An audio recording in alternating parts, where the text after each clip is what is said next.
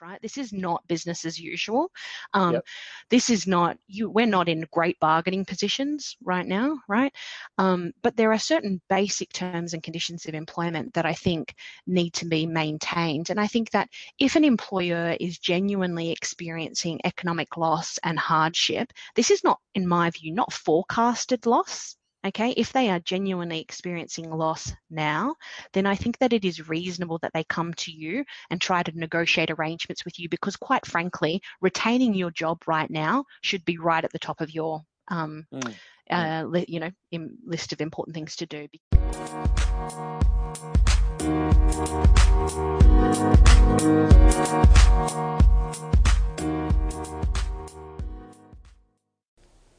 Hey guys, hope you're doing really well. Welcome to another really interesting conversation that we had this week.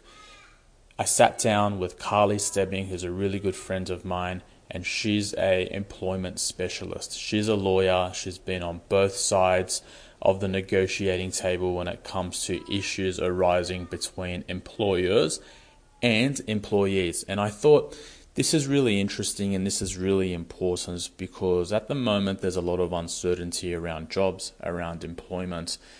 People are anxious around their jobs and what the future holds for them. And I think it's also important for people to know what their rights are. So as a founder and as a business owner, my partner and I make sure that we do everything to the best of our ability. We put our team first and foremost, and we're all about protecting everyone's rights and creating the best work environment. However, there are some employers out there that, for whatever reason, whether business is really tough, things have slipped through the cracks, aren't necessarily doing the right thing. And I think for those that are working and those that are employees and those that are earning salaries, it's important to know that they have rights. Their rights are protected by the law. And Carly does a great job in this call summarizing how to protect those rights. Now, this is in the form of a call. We jumped on and we literally had it together. So at some points, the audio does drop out. There's a little bit of wind at some points. But overall, the content is fantastic. I'm sure that you can gain a lot of knowledge from this. And please share it with someone that you think will find it useful. Carly, thank you so much for joining me today. My For pleasure. those that don't know you, tell us a little bit about who you are, what you do, and how you got into it. Okay, so my name's Carly Stebbing and I'm the founder and principal of Resolution 123. We're an online employment law firm for employees. So we're a virtual practice and we make employment law quick, simple and affordable for the average Australian. I've been an employment lawyer for 15 years this year. I've only ever practiced in this area, and primarily I actually acted for employers or respondents. And I did that for most of my working life until I became a mum and identified that there was this real need out there for the average Australian to be able to access all legal services, certainly employment law services, at affordable prices. So I created an application to help people identify if they have claims, and thought I'd just throw it out there and see what the take up is like. And, it's gone really well and grown from there. So the firm's been around for 2 years and we now have a team of 5 and are becoming sort of the go-to legal practice for employees, especially in the current circumstances. That's awesome, because I remember catching up with you when you were starting the business, and I thought it was such a great idea because, for a lot of people, their employment is their primary source of income. It determines their livelihood. And when that relationship breaks down with their employer, they don't really have someone to turn to, particularly someone professional that can help represent their rights. So congratulations on building the business. I think it's absolutely amazing. And it's a great service for people to use. How did you get into it? How on earth did you end up here? So what actually happened was, after a long time of practicing in employment law and for employers, it's not like we sort of set out, in a lot of the firms that I was at, it wasn't that we would not act for an employee, but what would happen is employees would contact us and then quickly learn that at traditional law firm rates, they couldn't afford to engage us, and or it just wasn't, whatever claim they had, any monetary outcome we might have been able to achieve would have been gobbled up quickly in the fees that we would have provided. So I was aware of that. I was aware of that throughout my period of practice. And I also was aware of the fact that a lot of the initial questions that an individual has, an employee has, when things start to go sour at work, are simply around this. The first question is like, do you think I have a claim? And a lot of people are concerned about asking a lawyer just that question because they know the clock goes on straight away normally. And they initially just need a bit of empowerment to understand, hang on, I'm right, I'm onto something here, something's wrong. And so I identified that really the types of questions that we would ask in a first consult for an individual were repeated. And I was going through in my mind a series of questions. The person would be telling me their story, and I'm sort of going through this yes, no, yes, no, yes, no scenario in my mind that would lead to the type of claim that the person might have. And so I was like, well, surely there could be an app for that. And I entered a hackathon weekend with my 8-week-old baby at the time. That was for women in tech, and it was if you had an idea for an app, you gave it a whirl. And so I got there and I pitched the idea that there should be an app that helps people identify this first question. And we went through the weekend and we worked with app developers and we won the comp. And it was actually another 2 years, I think, before I decided to actually go and set up Resolution 123 in response. I sort of watched the market for a little while, and in 2017, I think the Law Society handed down what they call the Future of Law and Innovation in the Profession, and they identified that there's this missing middle in the market of what I describe as just the average Australian. Okay, so the people that they don't qualify for legal aid or community legal centre support, they're not a union member anymore. Yep. Most Australians aren't. They're earning in excess of about $65,000, but less than $150,000, which is sort of the threshold you need to be earning to be able to afford any traditional legal practice.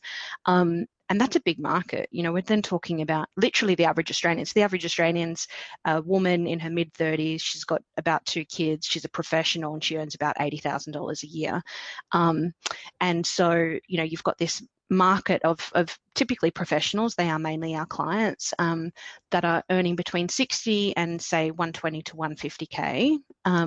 And they need legal support. And, as you mentioned just before, and something that I took from don't grimace, Esho, when I say this, but the Barefoot Investors book, I loved the fact that he talks about, what most people view as their most important asset is actually what he identifies as your most important asset is your job, right? Like that is what your most important asset is. You might think it's your house or your property portfolio or your shares or what have you, but if you cease earning a living, then, you're in serious strife, and the consequences of that on individuals is massive. Like they are under immediate financial pressure.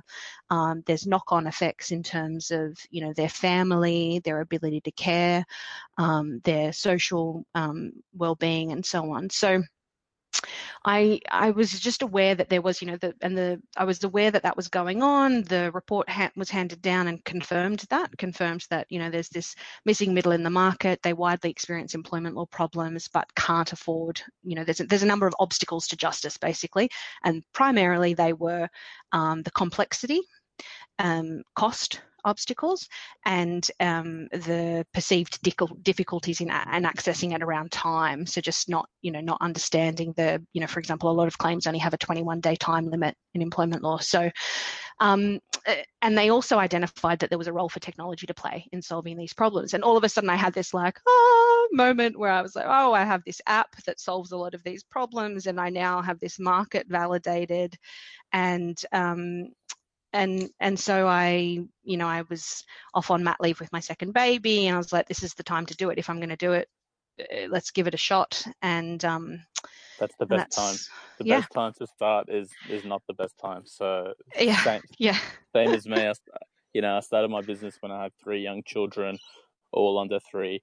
And really, as you said, one of the most important things is finding product market fit and solving a real problem. And I think you're solving a huge problem for a very big market.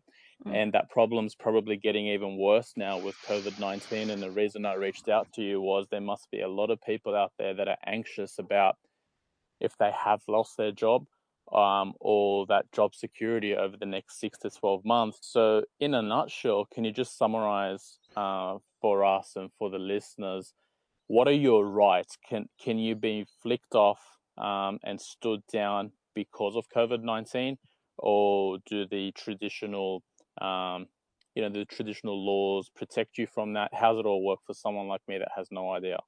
Yeah, okay. So 100% right about there being more need and demand than ever. The Grattan Institute handed down their report into the knock-on effects of COVID-19 just this week, I believe, and they've identified that on their estimates and forecasts, between 14 and 26% of Australians are going to be out of work in the coming weeks. So those that still have jobs are understandably nervous, and as a consequence of that, I think are making compromises around their terms and conditions of employment that they might not be comfortable with, but feel potentially that they're forced to do so. It's interesting, all of a sudden, you're asked these questions around who's your target market, and they want you to paint this picture of this one individual, like the 34-year-old woman that's in this professional role. It's interesting now with COVID-19, it's kind of compacted everything, and there's really only these like set categories of employees right now. There are essential workers that are being overworked and underpaid and are under tremendous stress at work. There are the people that have been stood down from their employment already and without pay, and maybe they will get JobKeeper, maybe they won't, depending on whether their employer meets the eligibility requirements and is able to reinstate them. And then you've got the category of worker that has presently been retained but is being asked to take pay cuts. I put an article up on LinkedIn last week about an article that the AFR ran around KPMG requiring all staff earning over $60,000 to opt out of a 20% pay cut, but having to continue to work the same hours. So how's that work? I mean, to me, that's the most interesting part, because the other two are pretty straightforward. You're either working as normal or, hey, things aren't working out, you need to cease employment. But what's really surprised me is that third category that you spoke about, that we're going to reduce your hours by X percent. Do you have to opt in? Is it opt out? What employment rights? How does that work?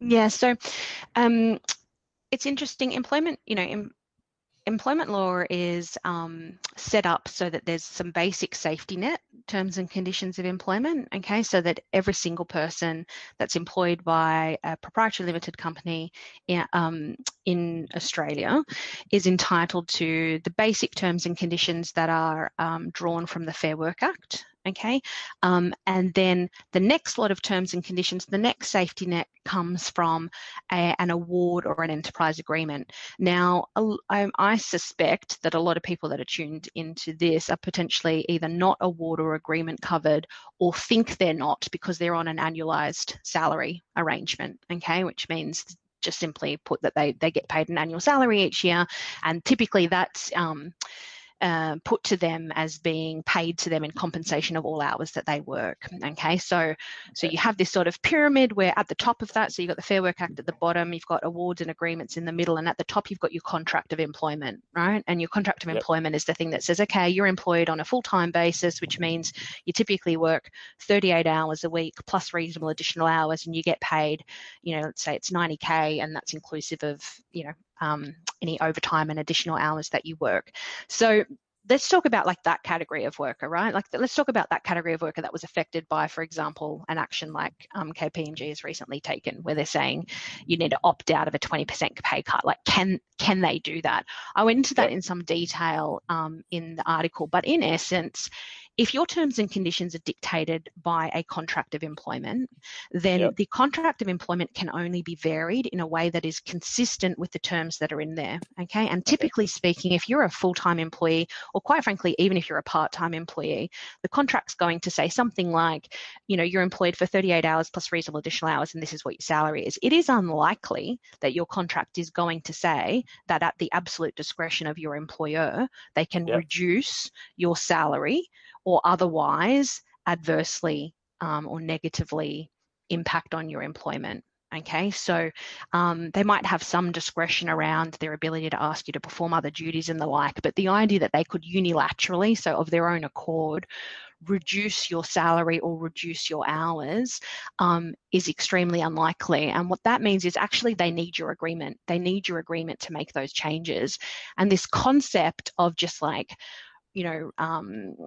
kind of trucking through with this change where, everyone's expected to just get on board with a 20% pay cut or whatever it is, 10%, 30%, whatever the situation might be, is that employees need to understand and have a little bit of agency in all of this to understand, well, one, if you've got a written contract of employment, your employer can't just unilaterally change it.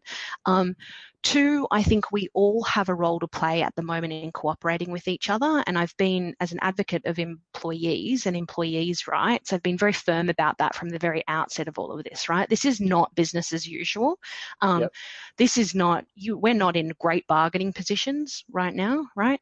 But there are certain basic terms and conditions of employment that I think need to be maintained. And I think that if an employer is genuinely experiencing economic loss and hardship, this is not, in my view, not forecasted loss. Okay, if they are genuinely experiencing loss now, then I think that it is reasonable that they come to you and try to negotiate arrangements with you, because quite frankly, retaining your job right now should be right at the top of your list of important things to do, because you don't want to be in an overcrowded job market, which is what we're going to end up with in this country. So if somebody doesn't accept, sorry to cut you off, if somebody doesn't accept that, they think that that's not reasonable because my company made X amount of million last year, they're big, the bosses make big bonuses, and I don't want to, or I will not accept. What are my rights? Do they then have the right to terminate me because the market's bad, make me redundant? Or does the fact that I said no protect my rights and they can no longer use that as an excuse? Okay, so one, you are entitled to reject what you consider to be an unreasonable change to the terms and conditions of your employment, okay? And you can and should negotiate them. So, for example, a lot of what I've been saying is it might be fair and reasonable for them to ask you to take a 20% pay cut, but it is also fair and reasonable for you to say, well, then I'm going to work 4 days a week instead of 5. Okay. The key thing there is that you then want to make sure that, one, it's a temporary change. It only lasts for as long as this situation lasts for, and is absolutely critical. And two, that you otherwise reserve all of your rights. Okay. So all of your leave that's already accrued is retained at the current rates. If your employment is terminated during the temporary period, then there's an agreement that, all your notice and redundancy, et cetera, is still paid out at the full rate. We've got actually a template letter that employees can access from our website and use as a bit of a checklist about all of this. So that's the first thing. Okay, you can do those things and exercise those rights. In doing that, you have exercised a workplace right. Okay, and that contains a special protection in the Fair Work Act. What that means is that your employer cannot then take adverse action against you because you exercised your right to make a complaint or inquiry in relation to your employment. Okay, so they can't. Basically, what that means is they can't hold it against you. All right. That's really, really important, I think, because I guess that would be the one area that people wouldn't completely understand, right? That they don't understand it, and that's what they're most scared of. They're worried, okay, if I don't take this, then they're going to make me redundant, right? So let's talk about that, because you just asked me about that. But does it mean if you don't accept it, can the employer then make you redundant? In order for a redundancy to be genuine, the job that you are doing is no longer required to be performed by anybody. Okay, the employer must have consulted with you if a duty to consult arises under an award or an agreement, and they must have tried to redeploy you in the workplace or in an associated entity. Okay, so a decline in revenue isn't in and of itself evidence that your position is redundant. Okay, and so if And so what I'm saying there is, if you've exercised your right to say, hang on a minute, I'm not prepared to just take a cut without any, commensurate reduction in my hours, or at the very least ensuring it's only a temporary thing and I'm reserving all my other rights.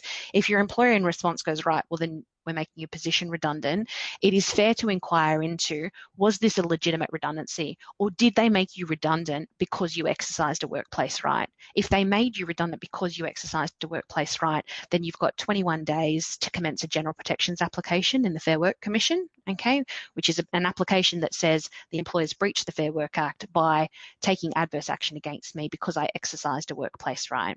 All right. Okay. But if your position is legitimately redundant, if an employer is in financial distress and they can demonstrate that to the Commission, and they've done those things, they've proven that, they no longer require your job to be done by anybody. They've tried to consult with you about it, and they've tried to redeploy you. And by the way, the duty to redeploy includes looking at even more junior positions. Okay, it means really they've got to put up anything that's available that you could do as an alternative to dismissal. So if they have done those things, then yes, it's a genuine redundancy, and the employer then is required to give you the necessary notice under your contract and any statutory or contractual entitlements to redundancy pay. I think that's a great overview and a great summary, and there's obviously so much more that might be relevant to people. And guys, if you're listening to this, please reach out to Carly and get her to help you out. Take all the resources that are there on their website, but invest in building relationships with professionals. I spoke about that this week in a separate podcast, and I said that having great advisors on board is not an expense; it's actually an investment, because it'll actually help you, grow and give value back. So I think what you touched on is fantastic. I want to now shift the conversation a little bit before we wrap up to, where do you see the future of work going? Mm-hmm. And if I was an employee, I don't run my own business. If I was somebody that's just employed by someone and I'm planning the next 20 or 30 years out, what do you think the workforce looks like, and what should I be doing to protect myself going into retirement? Okay. I think that what we have seen in the last, say, 2 decades, certainly since the work choices reforms, is a move away from the collective and an emphasis on the individual in the workplace. Okay, so we've seen a rapid decline in union membership, and as a consequence of that, we've seen an increase in individual claims and individuals seeking to negotiate the terms and conditions of their employment by themselves via their contract of employment, for example. Okay, we've seen last year was dominated really by headlines around wage theft, and this year up until now has been dominated by what the government's response to all of that is going to be. We've seen improvements around the awareness around sexual harassment in the workforce, and then a consequential change in the case law that's coming out around the quantity of damages that's being awarded. So in my view, overall, we've seen a highlight on the negatives and the disparities in the employment relationship, and a move by the courts and by government to try to improve terms and conditions of employment. What I'm most concerned about going into the future is that if the report coming out of the Grattan Institute and others, there's plenty of forecasting out there around how bad this is going to get in terms of unemployment. I think that the reality is we are going to have to see for individuals to be empowered to improve the terms and conditions of their employment. We are going to have to see a swing back from the individual bargaining to collective bargaining. Okay, and so I think that that's going to be the case, because we're going to, in the very short term, we are going to see a rapid increase in unemployment, and then the flow-on impacts of that are obviously going to be that you're going to have a very overcrowded employment market, and that makes it really difficult to negotiate as an individual. Okay, because simply put, let's be honest, if it's just taken you 3 to 6 months to get a job offer, okay, and you're in there with however many other 100, maybe thousands of applicants, you're hardly likely to negotiate particularly hard around either your salary or other terms and conditions of employment. Something I'm super passionate about is getting all employees to have their contract of employment reviewed, and so that they actually understand the terms and conditions before they sign them, right? I think that I'm being realistic about the fact that employees are not going to be that inclined to do that, because they're likely to kind of accept whatever's being put to them. So I think if we're going to see people try to protect themselves and we're going to, look at, well, what's the future of work going to look like now? It's going to look remote. Okay. There's going to be a lot of, Optus has already announced, for example, that all of its call center staff that have moved to work from home arrangements will be staying on those arrangements into the future. So I think we already knew that the future of work looked remote. It looked dispersed. It looked like a lot of gig work. It looked like a lot of casual work. It looked like a lot of task-based work. Okay, so project-based work or task-based work. All of that makes negotiating and improving terms and conditions of employment really difficult, because you've now got this dispersed workforce that are not necessarily educated on their work rights. And, I'm very passionate about the fact that I think school kids need to be being educated on their rights at work, because that's where it starts. That's where you get your first job. Working at, doesn't matter whether it's Macca's. In my case, it was the video shop. No longer exists anymore, obviously. But the trouble is that when you move into the future of work, and that's what it looks like, there's a high rate of unemployment, it's an overcrowded job market, and it's dispersed work. It makes it very difficult to negotiate terms and conditions of employment. Here's what you need to do to try to protect yourself, and this is what I think the future of work needs to start looking like. It needs to start looking like a return to the collective. That does not necessarily mean union membership, although if you're eligible to be a member of the union, there's probably never been a better time to be one. Certainly we're looking at, we are launching an app in the next couple of months that's all about sort of just educating people on their rights at work and collecting data so that workers are more organised in both understanding their rights at work and their connection with others in the workplace, even if that is in a dispersed way.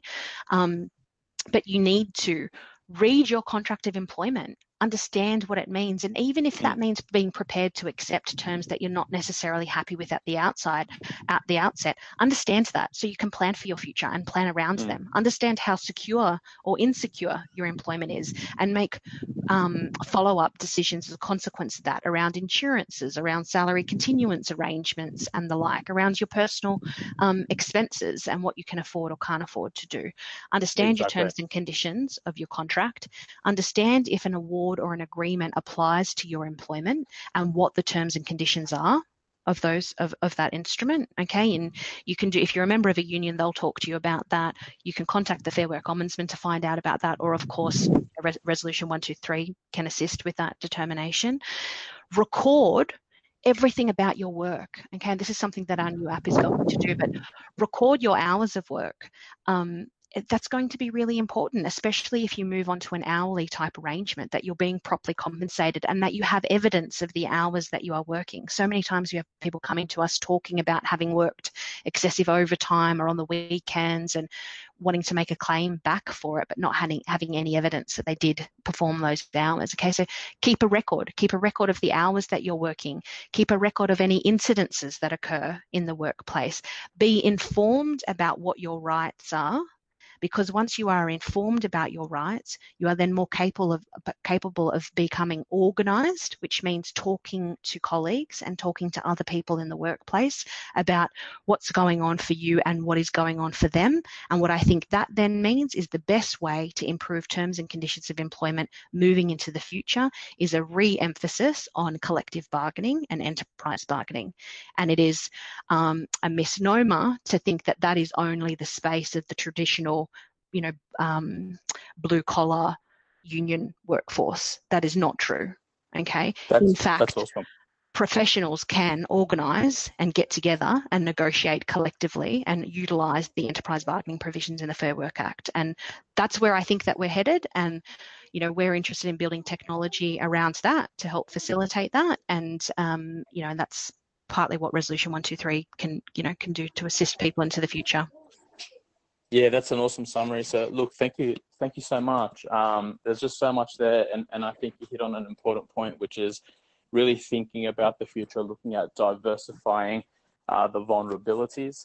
And another point that you touched on, as individuals, we can work collectively without necessarily being part of a union, but there's nothing stopping us from networking, joining mastermind groups, and just educating ourselves, making ourselves less vulnerable, and just thinking about the things that maybe we took for granted a few years ago, but that might not be there, at least in the short term. Carly, thank you so much for giving us your time. How can people reach you, and how can they connect with you if they do have an employment problem? So best way at the moment is just jump on the website, resolution123.com.au. We've got a new chatbot up actually. So if you're affected by COVID-19 in any way, then lots of information there and lots of templates and checklists and things. We've got a new COVID-19 express consult too. So you can book in for 20 minutes and get some quick advice. So via the website's great. We're on Facebook at resolution123AU, and you can connect with me personally on LinkedIn as well. That's awesome. Thank you so much. And we'll put the links in the show notes for people to reach out to you. Looking forward. We've got to do this again. I'm sure we'll do this again in a few months where the market isn't perhaps as bad. We'll be looking forward and talking about the future and the recovery. And you'll no doubt have some pointers and ideas for our audience. Yeah, great. Look forward to it. Thanks, Peter. Thank you.